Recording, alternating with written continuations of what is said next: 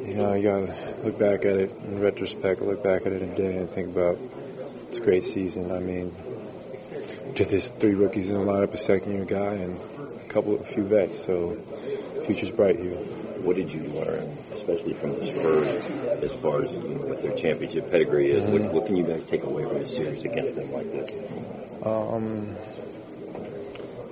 Can we take away from this?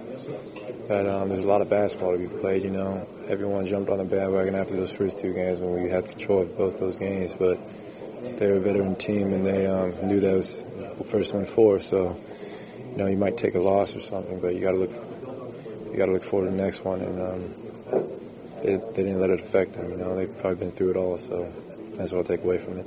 After that game 2, you struggled a little bit. What did you see that was something they were doing different, or was it?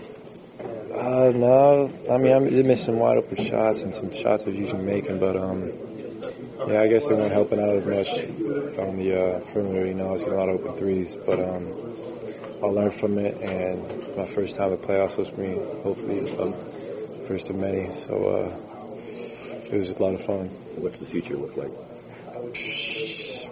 As a team, I think, you know, we got all the right pieces to win a championship, honestly. We're such a young team. We got All-Star and David Lee, who we didn't play with these first 2 series, and, you know, we got everything, so hopefully we can all stay together. And I love it out here, so just going to work as hard as I can to fulfill my potential. Thank you.